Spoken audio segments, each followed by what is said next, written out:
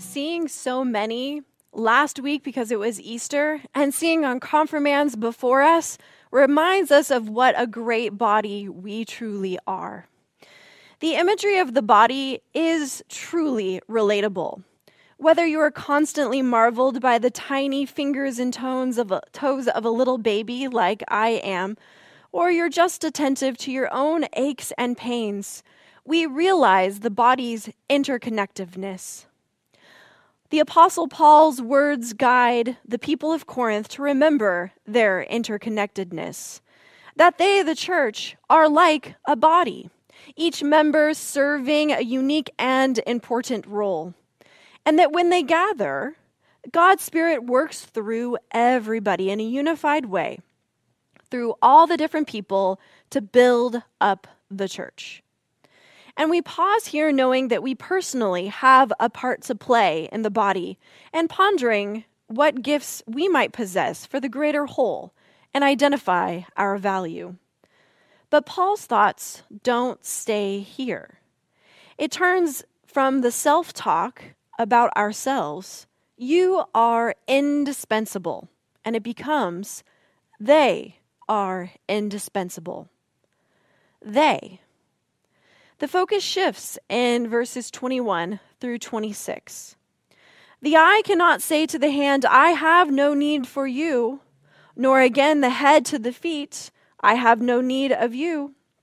The parts of the body that seem to be weaker are, and notice the word, indispensable, and on those parts of the body we think less honorable, we bestow the great honor, and our unpresentable parts are treated with greater modesty, which our more presentable parts do not require.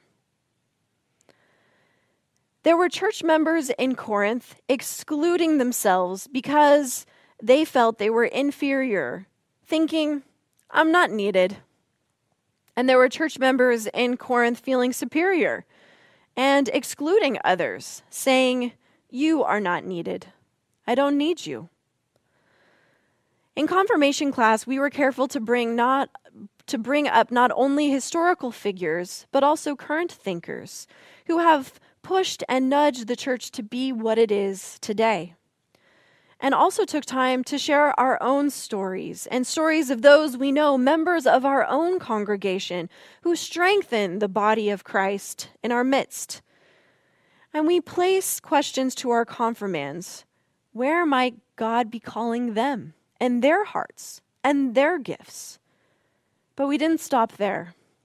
We nudged them to wonder, a body of Christ, what could it look like with no one excluded? Or as Mother Teresa would put it, we nudged them to be continually thinking about how to imagine widening their circle of compassion beyond barriers that we might place. We nudge them continually to be evaluating their actions and their attitudes and praying for what images are seeing in the scripture and breaking down those lines that divide and treating everyone how Christ would, with dignity and love. We needed to be reminded constantly that Christ is at work and beckoning us to join him. And all that is asked is that we bring whatever position, whatever possession, or potential that we're already blessed with. God compensates for everything else we might need. And so as we lean in, God works through us and in us.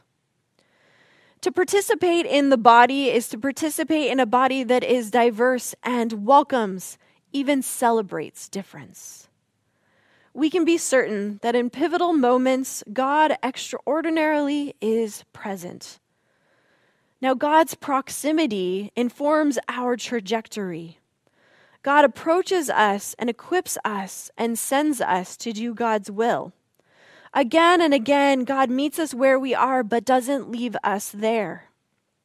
We shift from sinking sand to solid ground, from navel-gazing to the greater community, personal pietism to justice for all, and away from behaviors, both personal and systemic, that frustrate God's vision for the world. This is the hope for all members, new and current, when we say, you are a member of the body of Christ. Amen and amen.